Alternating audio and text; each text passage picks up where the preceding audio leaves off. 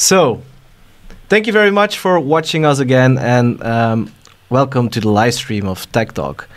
Oh no, we rebranded it already. It's Chaos and Amazement, Phil. Chaos and welcome Amazement. to Chaos and Yeah. Amazement. Okay, yeah. So, like this week, we have some pretty awesome news, I think. Yeah, It's a lot. every week is awesome if you get to be online. Yeah. In my world, I mean, I could live forever just staying inside during an eternal lockdown as long as I could go online. I wouldn't miss the real world for a bit. No, really. So Chaos and Amazement, Phil. Yeah, it's a really good name. Yeah, I like it too. It's also the name of my weekly newsletter, where you will find the show notes of today's show.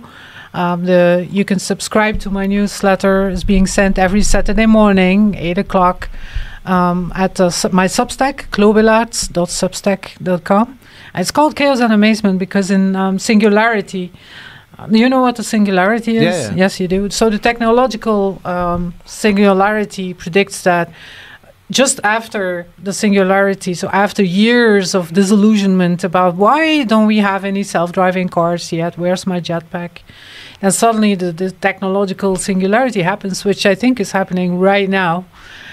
You have this period of both chaos and amazement. So that's how I look at digital technology. And this is also why it's a great time to be alive. So That's true. there we are. And we also got something new this week. I've added something because last week you were adding to the show that once we mentioned ChatGPT or Elon Musk, we need to do something with it. So I invented some charity jar for every time we mention the words ChatGPT, Elon Musk, or China.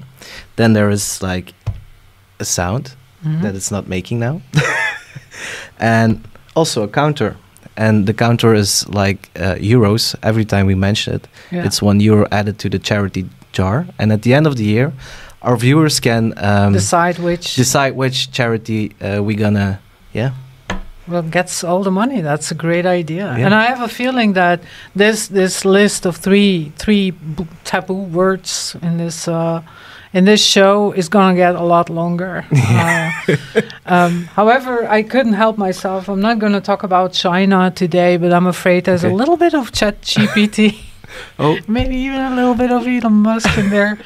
But this week is CES in Las Vegas. I haven't been there yet, but it is, of course, the high point of every nerd's year. It's one of the biggest shows, and then usually a lot of the new hardware and software devices, robots, are being launched there. And they were there already with a pretty big booth and a very impressive presence last year, but this year they even spent even more money, and that's John Deere.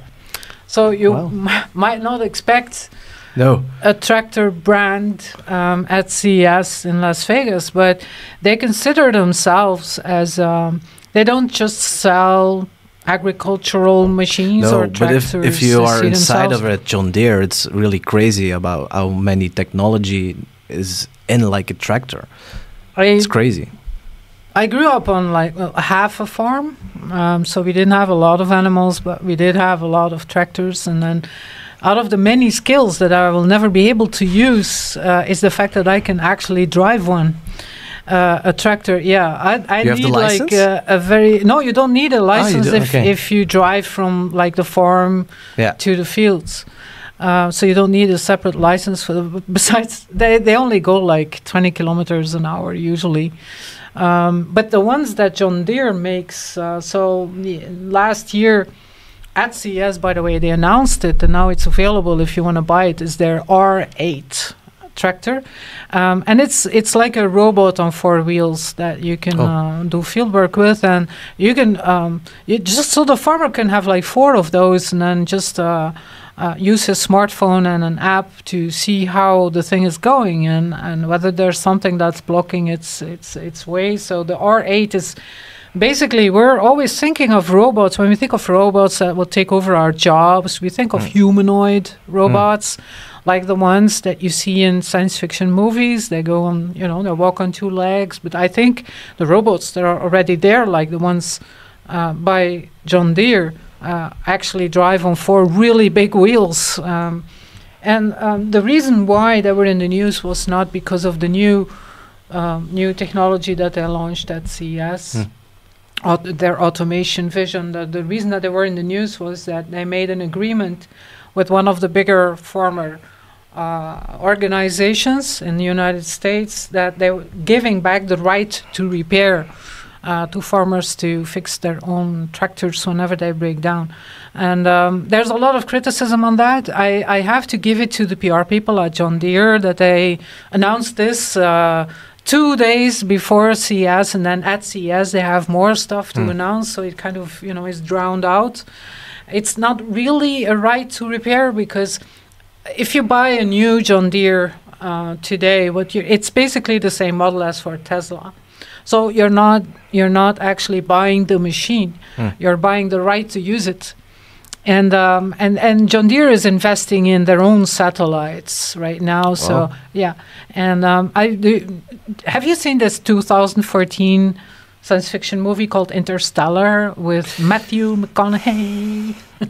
Is it the one? It's like the world is has all dried out and the crops keep failing, and in one of the first 15 minutes of the movie, the tractors or automated tractors, like literally, they're just not in green and yellow. But besides that, they work the fields autonomously. So and then all of a sudden they go a little haywire and they all start coming home. So and I think that's where we are today. And as a farmer, it is not your machine, and when it breaks down or if you want to tweak it a little bit, you're not legally not allowed to do that. And now they have. So John Deere says that they have this right to repair back because they were forced by U.S. regulations. Okay. That is one of the things that President Biden pushed through, so it's actually in law right now. But how can you tweak the software that's on an app on your smartphone? I mean, there's really no way. But I think it's an important signal. If you buy, or basically it's like renting, it's like a Tesla, right? So you don't really own it. You subscribe to a service, to a robot, actually. You subscribe to the service of a robot, and then whenever you're late in your payments, your tractor will just simply refuse to start. So that's... it's crazy. Yeah, it's the future. It's the future. We were on a webinar at Blovi event. And there was also talk about, like, you need to rethink, and it was all about subscription. You don't have a car, you borrow a car. It's. I remember when I was little, so my dad owned dozens of old tractors, and the ones with a flywheel on their sides, and then you have to basically start a small fire in front of the tractor to get it going. It literally.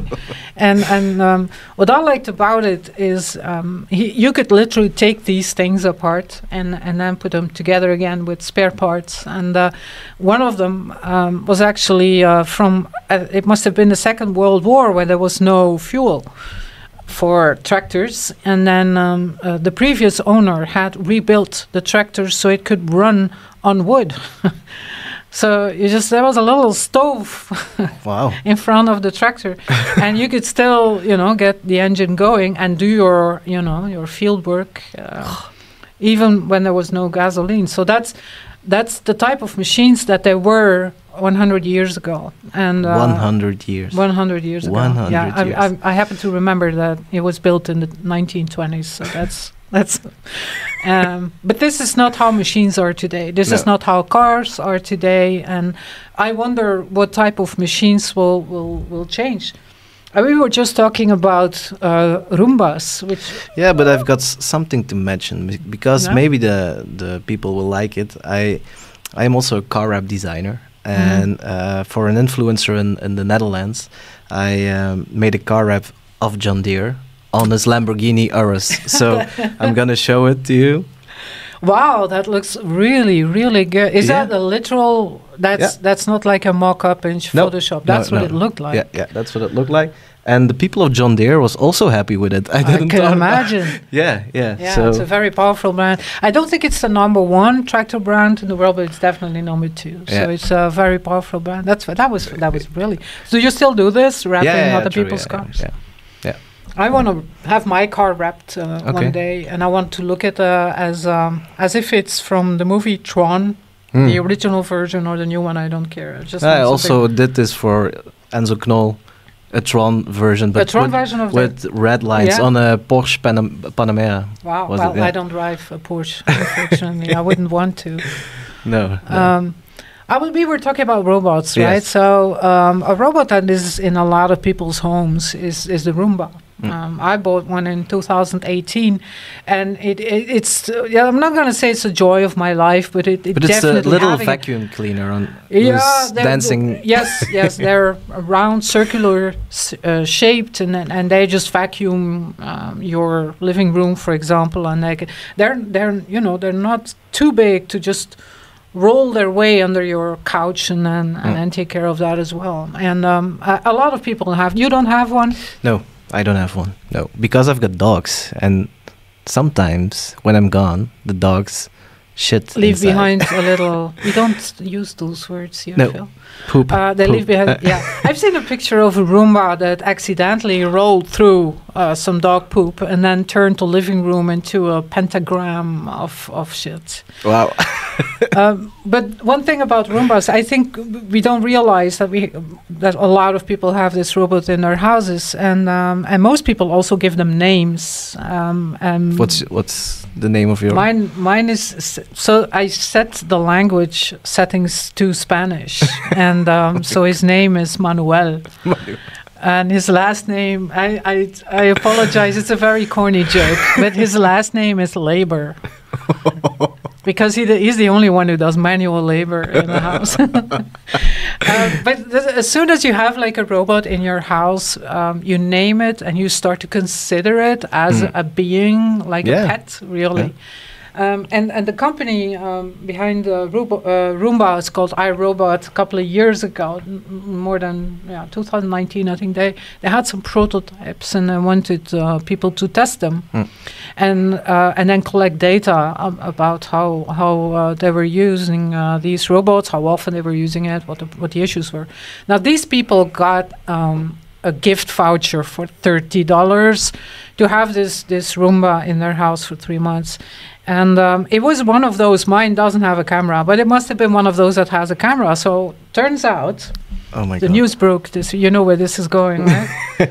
Turns out that in an MIT Technology Review article, broke the news that the pictures that the Roomba took of the households, it kind of leaked to the internet.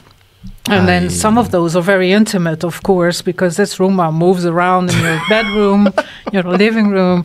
So there was one particular person who said, I feel used, because pictures of him sitting on the toilet, with his naked ass, were spread on the internet, and the ones that they're very hard to scrub off. So, oh my god, that's it's not the first time that iRobot gets into trouble with the Roomba, because they had a data breach 2 years ago, I think, and then whoever broke into their systems got a hold basically on data about the house, the plan, the layout of the house of a lot of people. So if you know where the Roomba goes, you know where the living room is, you know where the bedroom is, you know where the door is. So, iRobot, do better. Yes. We mentioned CES, and so John Deere, big presence at CES. I also noticed, I'm still waiting for like the big news from CES. It's not coming. We're spoiled, of course. So next week it's gonna be. I hope so. Maybe the big players are all waiting for the big reveal. I was hoping to get more robots there. Yeah. But we got something else. So there's this. Remember last week we talked about virtual reality for grandma. Yeah. So this week there's a South Korean company called Deep Brain AI, and at CES last week they showcased a service called Rememory. And what it does is it takes images, audio, and video of a person who is like basically with one foot in the grave. Oh my god. Yes. So and collects all these data and images of this person, and then uses these data to create a deep fake digital twin of this person. And so the voice, video of them talking, and then images of their face, basically from different angles. So that, and this is what the service is about. So after they die, you can still talk to this deepfake of your grandmother, for example, and then finally, maybe if it's like, I don't know, your father or something, finally finish that conversation you were planning on having with a loved one. Yeah, but it's not that crazy because I'm also on MyHeritage. I don't know. Oh, if yeah. you know, it's like Yes. the stamp tree, or how you say it, and The family tree and genetics and and you also have pictures of my elderly. already in there, or did you upload them? No. Somebody did. But Wow. you also have an AI tool that they can move around. So smile or wink with the eyes or something like that. It's really crazy. It's like they're coming alive. But it's not with speaking, but it's crazy when you see it. There are people in the 19th century and stuff like that. So do you remember those apps that usually cost like $15 a month or 2 months ago, where you could upload 15 selfies and then it would turn out? Yeah. Really good looking selfies, versions of that. Well, MyHeritage, I made an account with a throwaway email address, my iCloud address, on MyHeritage. okay. Because they offer that feature as well. Oh. So it's an integration with the same technology as the one in the apps, but it's for free because they use it, MyHeritage, to suck new users in. And so there are versions of me, and I've used a couple of those as an astronaut, as an Egyptian queen, I don't get it. as a nurse in the First World War. For me, it's not doing the thing. It's like crazy. Oh no, I loved it. Some of them looked more like me than myself. Really? Really, it kind of the way it creates like versions of you. It's uncanny how sometimes they will pick up facial features that you were not aware of, and I was impressed by it. Okay. And they're also quite flattering. So I think that's part of the success. It was really crazy, but I was looking at in AI. It was really crazy. So I didn't post any pictures of it.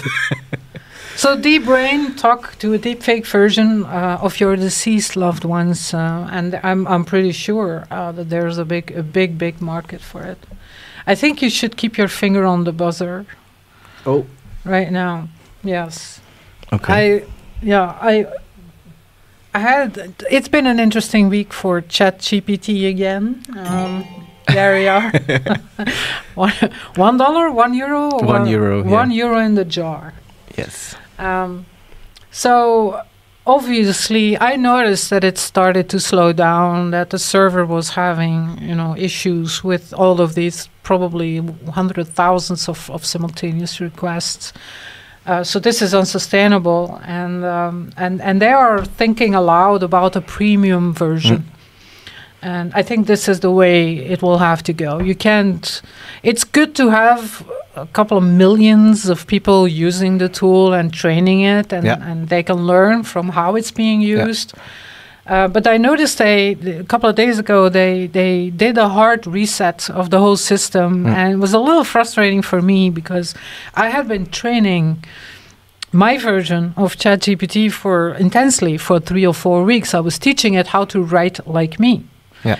And then all of a sudden, and my whole history of the text that we've been writing was lost. So I had to start again with like the default setting, but it's fine. It's a free tool. And then they launched a survey on Google Forms. I mean,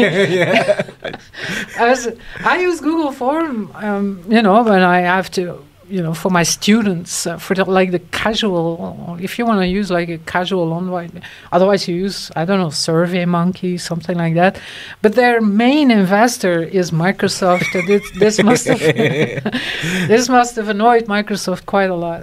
But they sent a Google form where they would ask questions about what type of profile do you have? Are you an individual or a professional? Are you a student? What are you using it for? And then I asked, what would be an amount that you would have to, would you be willing to pay for this service? And then I asked some other follow-up questions to help them assess how much they could ask if they would go premium. If it's too much or too low, yes. What is the perfect price? And for me, like €5 or dollars a month would be ridiculously low. And I don't know, 20, 25, 30 would be too much. And for me, the sweet spot was somewhere, the Goldilocks zone. For me, would be something like €18 a month. I would willingly pay that. If you go on Jasper.ai, you're paying I think more. $60 to $90. Yes, and Lumen 5, one of my favorite video tools, is also more expensive. Then again, Canva is cheaper. So it would be somewhere in between Canva and then... Yeah, they can do it because they have so many subscribers now. They can do it. So and then maybe the premium version could get... first in line whenever it gets busy, so they are always guaranteed to have access to the tools, and then the free version would stay available for whatever is left in bandwidth. I don't even need new features. The system, because it is AI, it learns from us humans. But maybe carbon-based life forms. They will also bring a maximum of words you can get from the program. Oh, so that the free like version Jasper. only 10,000 characters and then it ends for that day. Oh, that's a very good idea. So a freemium. Yeah, Jasper is also doing it like this, so I think it's the way to go for them. Absolutely, I fully support this initiative. And then Microsoft, of course, finally they're having their day. After being considered the most boring of the big giants. They have a big stake in OpenAI. They're not the only ones, but they are the biggest internal client that ChatGPT thing has, and of course they will integrate ChatGPT into Word, all of their Office products, basically email, Outlook. Just imagine that your email program like Outlook. I had to warn my students in Brussels, so there was a deadline for a big assignment on Tuesday, and I was I thought I mentioned it like 100 times. 10th of January is the deadline for your assignment, and then 1/3 of the students just didn't send in anything. And then it's good to know that you have this writing companion where you can ask, how do I firmly but friendly tell my students that they missed the deadline, and then I just literally copy-pasted what came out. So if this is already part of Outlook, if this can help you write better text, it's just the way to go, I think. So good for you, Microsoft. Good. Yeah, Apple is gonna get it hard now. Speaking of services like that, this is from an article on UX Planet. So I am like UX blind. I don't have any sense of style. I think that's kind of clear to everyone. But that's the synergy is good. Yeah, the synergy is good. You have a sense of style. I don't. I can write. You design. So there's a lot of wiki. For all of UX Planet is a pretty good source for anything UX related. I highly recommend it. They just published an article on a phenomenon they call techno-stress. And I had to think of we use so many services now. It's available on your smartphone, in the cloud. You can work from anywhere. And the fact that everything is an app now and that everything is in the cloud now just overwhelms a lot of people. And that's what they call techno-stress. And I don't know if you noticed that in one of our biggest cities in Belgium here, Antwerp, someone cut the electricity, accidentally, I hope. So they didn't have any electricity for more than an hour. So that means that the little electric trams didn't work, the traffic lights don't work, businesses, private people, so everything goes like, doo! And this comes only a couple of weeks ago after the whole administration system was hacked. And So I think this shows how vulnerable we all are. The only thing I don't want to give any ideas to anyone, but basically there's literally a couple of places where you just pull the plug and then everything stops in its tracks. You can be stuck in an elevator right now and then make sure you're going to have a bad 1.5 hour. Yeah. With the services being overwhelmed, so they have to prioritize. So techno stress, I think, is not only the stress of having so many things going on your smartphone, in the cloud, with your apps, but it's also the stress. You're so dependent on it that the minute it's not available to you anymore, you get the feeling that you don't know what to do. Would you know what to do? No. I was thinking about this week. I was using Illustrator for a logo design, and it was crashing all the time. And it was really making me, I was going wicked. What do I do now? Because the client wants it now. It was for this weekend they need it, and all the time, 5 minutes, puff, it shut down. Yes. Once again, and that is really stressful because you want to move on. Keep moving. Yeah, and moving on, time and independent on electricity and stuff like that. It's techno stress. Yeah, I can imagine. And usually you know whose fault it is when something goes wrong and you can't use it, or you can be angry with yourself. But now, Grammarly was really slow past week, and I don't know why. Has everyone suddenly started writing again? I have no idea. Maybe with the ChatGPT. And people are making applications and stuff like that, because I saw that they can code as well. So maybe the servers of Amazon and AWS was taking. Oh, that's actually a pretty good theory. But it annoyed me a lot, because I'm in the zone. I'm writing. I just want to check the spelling and the tone and voice. And Grammarly equally has AI. So I've been working with the professional version for 3 years now. So it knows my writing style.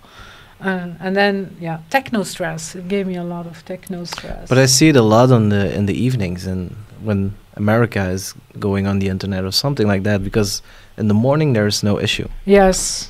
That's why I try to be. I always have good intentions in the morning, so I have my one super healthy meal for breakfast.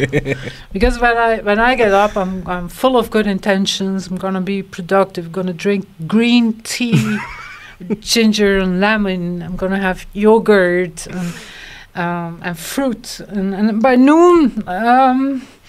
It's kind of, the balance is shifting, and then by night I'm eating a full bag of crisps while watching something stupid on Netflix.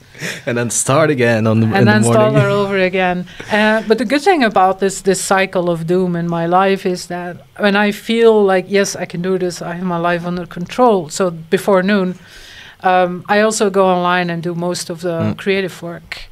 And then luckily, the ChatGPT and Grammarly and all the cloud services that I use when I have to upload video, stuff like that, that works pretty well in the morning. And then when, I don't know which one wakes up first, like East Coast or West Coast, and then you can see that it's a fight for bandwidth on these services.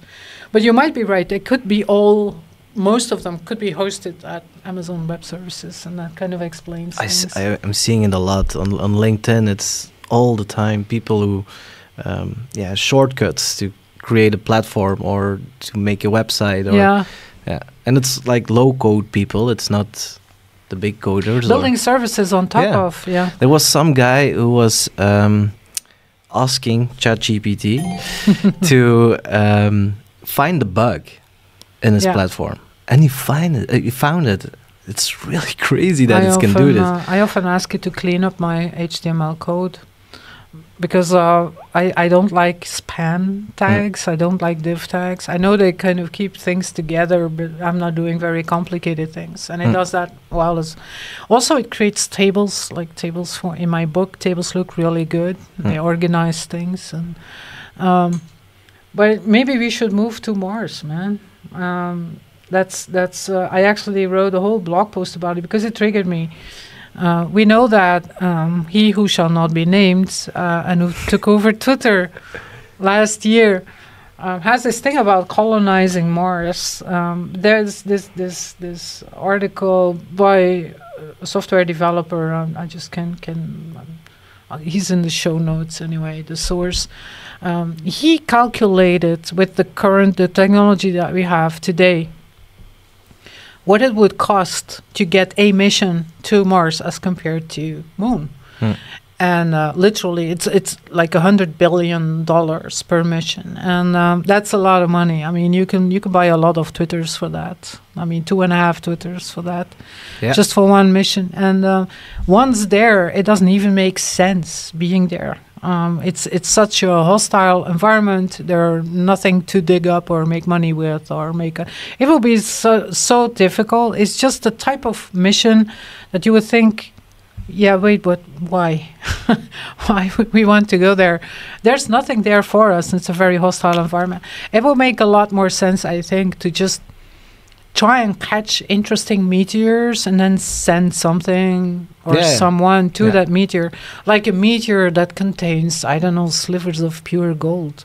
But there is an article that in Israel, I think, there was a meteor and they found human DNA in the meteor. So it's really crazy. And one other thing, there was this week I saw a topic on launching satellites with kinetic energy.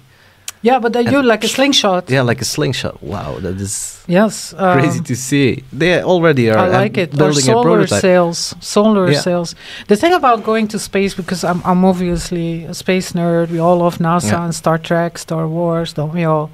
But there's a lot of radiation in space, and you would get all sorts of nasty cancers just from being in space. And it's not a very attractive idea right now. And then in my blog post, I started thinking about, why would we even want to go to Mars? But the worst thing of living in a colony on Mars, with what we have today, is that we would probably have Elon Musk as the governor as well, because that I'm pretty sure that's one of his crazy plans, is to become the first president of Mars. I bet he already has the T-shirt or the suit that goes with it. And with that management style, what a nightmare that would be. I mean, just imagine that he decides who gets to live or die. So there's a shortage in food or in water or, I don't know, oxygen.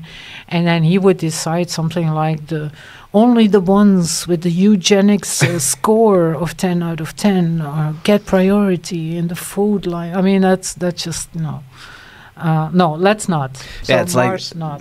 The time when he was in the talk show and how are we gonna live on Mars? How do we gonna warm it up? And he told there's a fast way and a slow way, and the fast way is nuking the poles. So it's crazy. Super villain Elon. No, I'm not even sure if I like the idea of interstellar travel. I want to go to the moon.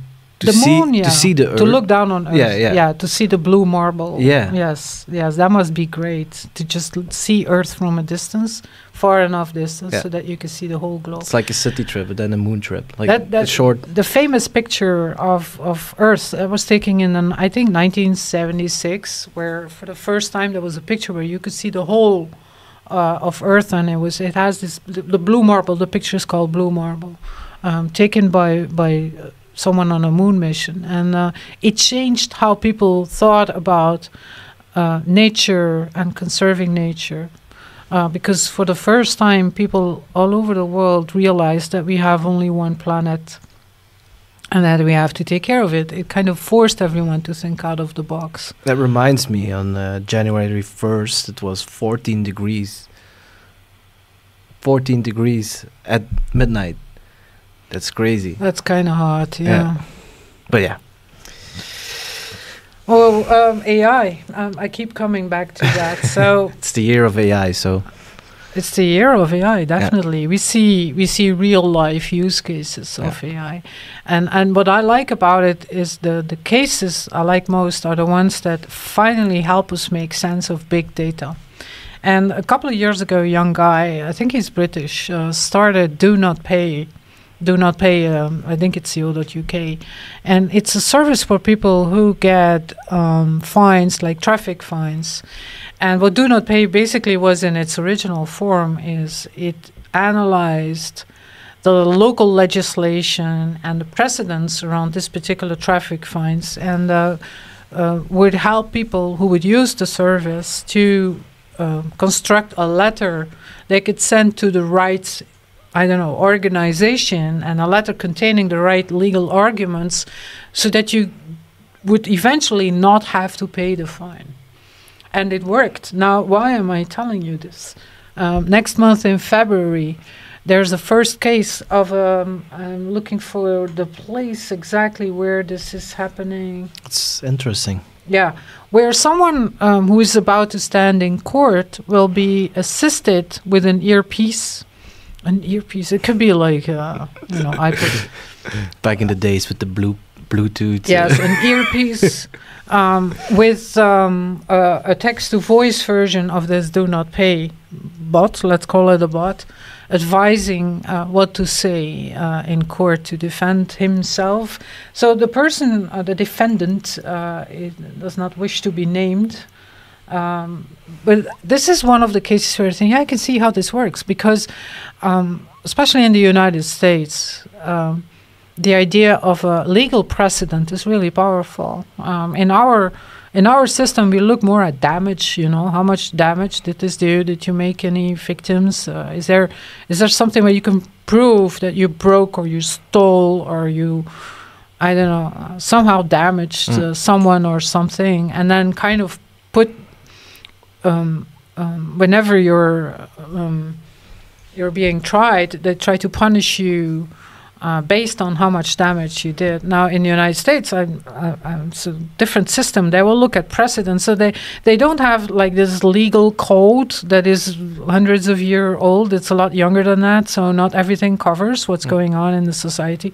So they will very often lean on precedents. So similar cases in the past 5 years. So as a lawyer, if you have to defend someone, you have to know all these cases, like traffic violations or murdering someone or, divorce. And the impact of being able to prove, but in that different state 3 years ago, there was someone with a similar crime and they only got 5 years. Or this actually is taken into account. Now, if you have like this AI whispering in your ear, mention that in 2003, in Roe versus Wade, and you could actually use this in court. Wow, that's interesting. So that my legal office is gonna be. Oh my God, it's also coming to me, AI. Yeah, but this opens up the market of being a legal professional to completely different profiles, because if you want to do legal studies at universities like this, I'm wanting to become like a doctor or especially a surgeon, you would, it took longer than the regular education, and it was only for like the most intelligent ones who were able to remember all of these laws and facts, and now the whole remembering part can just be outsourced to an AI, so that the one who is there, like the lawyer defending someone, can focus not on defending this person, on the interpersonal skills and trying to convince a jury or a judge that they should set someone free. It's really going fast now. Yes, it's a real life case, and it's going to be used, I think, on the 8th of February. So it would be, but we don't know which case, we don't know which defendant, but I'm pretty sure that we will hear about the outcome. Yeah. Did the AI win? And the next step is, of course, that the judge is an AI, so that the judge, and this is where AI crosses a line. I mean, this would cross a line. I think if it's good to have a system that makes sense of big data, and then kind of produces something to say or something to send in a letter. But making decisions should never be left to AI. Although that would make better decisions than humans would, because they're not biased. But can you imagine that when we have to implement, how do you say it, when it's integrating in our body, AI? That's one part that I don't believe. It when the brain interfaces, the brain-computer interfaces. Yeah. Is that what you're talking about? Yeah, Elon is also working on it with. I don't think it's gonna happen any day soon. What is the name of Elon's project? Neuralink. Neuralink. Yeah. Neuralink. Yeah. It's not. It was supposed to be here already. He promised that it would be live, and then he quickly bought a smaller company, like a competitor that was, a little bit ahead of what they were doing at Neuralink. It's still not there because the two systems, brain is wetware, as I call it, and very hard to interface it with. And why? I mean, there are some theoretical cases, like people who are paralyzed, for example, for some reason, where the interface between the brain and the body is somehow broken, and they could be helped through. But apart from that specific case where it could help people who are paralyzed, I'm not a big fan of having something implanted. I would are you a Star Wars or Star Trek fan? I like both. You like both? Do you know who Seven of Nine is? No. Seven of Nine. Well, she's like. Do you know who the Borg are? Yeah, Borg. So she's half Borg. Okay. And half human, and she is built. She's got this beautiful woman, the actress, and she's got this brain computer interface, and you can see bits and pieces of it on her face. Not a big fan. Not a big fan. No, I think no. 2 years later, Chloe with the whole interface.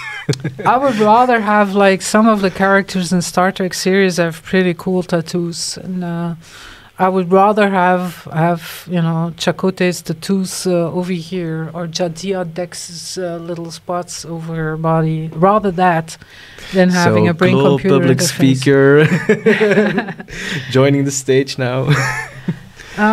I have to. Yeah, we're still. Can you check if there are any comments or questions on what we're doing? Yeah, there's one. I'm gonna do a quick check. One comment of Tibos is. One comment. I can see that there's one comment. Yeah. Gas erop gaanders. Yes. All right. That's what we do. And yeah, YouTube is a bit, that's very rare to have comments on a young channel like this one. What else did I have? The creator economy. I think I actually, one of those other books that I have in draft, so it's far from published, talks about the creator economy in 2 or 3 of the chapters. And I came up with this model called content community commerce, where you would have to first create content so you attract a community, like a tribe, and you learn from this tribe how to make better content for them. So content and community becomes like this. It's in perpetual motion. They influence each other, and the more you get to know your community, the better the content you create for this community becomes. And then after a while, this is how your tribe grows. And usually, if you look at examples on YouTube or a newsletter or a blog or Twitter or TikTok, it can take up to 2 years. Yeah, they all say keep in it for 6 months at least. At least, I think like 18 months is more realistic of creating content for this community so that the tribe grows. And then there's this model called 1,000 True Fans by Kevin Kelly of Wired Magazine. And he says if you're able to make 1,000 people really happy with your content and ask them to pay you €5 a month or $10 a month, you can make a living with your content. So that's the whole content community commerce. So a lot of the creator community is based on models like that, and getting advertising revenue from YouTube or using Patreon to get. You have these influencers, of course, who think they can make a living by being sponsored in money from that. In reality, that's not happening for the majority of that. So that's I turned it into a blog post, but basically I think this is also the year that everyone realizes that the dream of a lot of young people, like children 10 years old, 16-year-old, if you ask them, what do you want to become when you grow up? Influencer. In my days, it would have been doctor and or astronaut. I used to say that I wanted to, what did I say? I wanted to be an air hostess. Yes, that's when I was 7 or something. And you didn't know? Well, I did work for Virgin Express for a couple of years, but I was their webmaster, not air hostess. They are brilliant people to work with, by the way, cabin crew, as they're called, because they're used. You can take them to a war if you want to. If I could pick like any type of people for a platoon to go to a literal war with, I would pick cabin crew. Okay. They're fit, they're funny, they speak like 10 languages, and they can solve any situation. I mean, they have... And it's an IT crew, or is it the all marketing IT, or what is it? When I worked there, I worked with like a half IT marketing crew, but cabin crew, they are literally the people who serve the passengers while they are on board. Those people, like air hostess. Yeah. And you can throw anything at a male or female, by the way. It doesn't really matter, but most of them are female. You can throw anything at them, and they will. You just can't beat these people. I was in charge of the Virgin Express's presence at the big music festivals in Belgium for 1 year. And especially when it gets later in the evening, people get drunk and then they start to harass people or doing all sorts of things. And they were just always so professional. They never got tired. We had a lot of fun together as well. So work hard, party hard. That's what I liked about it. So, and that's when I made up my mind. I never traveled with Virgin. If I can pick like an all-star team, I would just go for cabin crew. They can take anything. Okay. But how did we come from creator economy to cabin crew? I'm not sure how we did that. Influencers. Yeah. Right, influencers. I think that the idea that young people have of being an influencer and making money that way is very naive. And of course, there's this top 1% of the Ronaldos of this world who do make literal lots of cash by being an influencer. But majority, the influencers that do have an income, do not do this through sponsorships. They do this through, for example, online services that they offer, like online courses where you pay to do this online course on masterclass.com or Coursera or something like that. Some of them make money through merchandising. Yeah. So it looks a lot. The creator economy is there, but I don't think it is anything like the average 10-year-old thinks it looks like. It is a viable, but I wouldn't call it an economy. I mean, it is if you're good with video, if you're good with writing, if you're able to keep the interest of a large enough community for more than 2 years. Yeah. I think you can make money with it. It's also more fun when it's in purpose of your business, because you have this like a recommended social media. I think it's better than only be an influencer, because you always need to step up your game and keep it interesting for your tribe. And I think that's the hard part. Remember last week we mentioned a BBC podcast series about gurus. I was actually listening to the last episodes on my way to the hub here, our studio, socialrunners.com studio. And a lot of these gurus are also influencers, and it's a very tough game to keep it going, to keep coming up with fresh content, and keep your tribe interested. Yeah. And then not a lot of them are able to keep this going for more than 2 or 5 years. After a while, they just run into some wall, or they do or say something that crosses a line for their own community, and they get cancelled. Yeah. So it's not the easiest way. And we're both also experimenting with the format and how to cut it up in little pieces. And then it starts with me, it starts with tweets. I just throw out a number of things, links to interesting news in the course of the week, and then I turn it into a blog post. Then the blog post turns into show notes. The show notes get turned into a live video. The show notes also end up in the newsletter, and then the live video gets chopped up because people don't watch 1 hour straight. Of course not. And for those 2 people who do today, we love you. Thank you. No, yeah, and it's also good to have like the subject, and I want to know about this subject, so I watch this video. Yeah. So that's the reason why I'm doing this, and I see a lot of different interests, of course, but it's I think people like it this way because 1 hour of live stream listening is really hard. Maybe in the car, like a podcast, that is easy to do, but when you are sitting in the sofa with your phone, it's well, maybe I think working out. Yeah. You were going to push this out as a podcast as well, I think. So maybe by next week we will have a link for that as well. Yes. Now in the last 5 minutes, I try to end with a couple of useful or funny sites. And a useful site that I found is called TinyWow. So literally TINY, tinywow.com. And it's not the first and not the only online service where you can shrink the file size of a lot of types of files. But as you know, I like the way it looks. I like the way it works. And you can... PDFs, images, videos.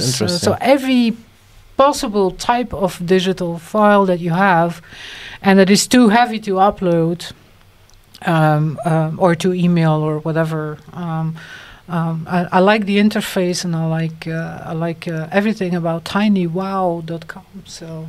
Yeah, they also have AI image generator already. Oh, they do? Oh, that I didn't have it when I discovered it. Profile photo maker as well. I see. Yeah. So even though we have clouds that are availability, we used to start with Dropbox, and now we have iCloud, we have Microsoft Cloud, we have Google Clouds. I still run out of space. Because definitely when you're doing videos. When you know you have room, you just start adding more. Plus on websites, for example, your images have to load fast and still look good. So that's what TinyWow can help you. And then the last one is Housel.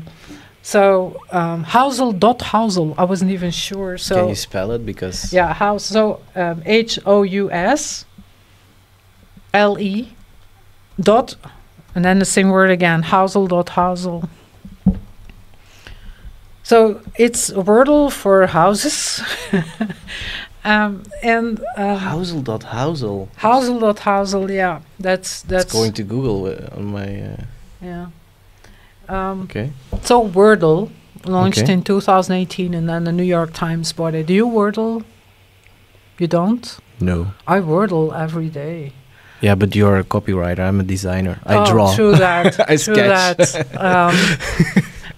It's such a simple word game, and it's amazing how fast it kind of becomes part of your daily routine. Yeah. So I'm a lady that does crosswords. I mean, it's Wordle, but it makes me feel good every day for a few minutes maybe. Okay.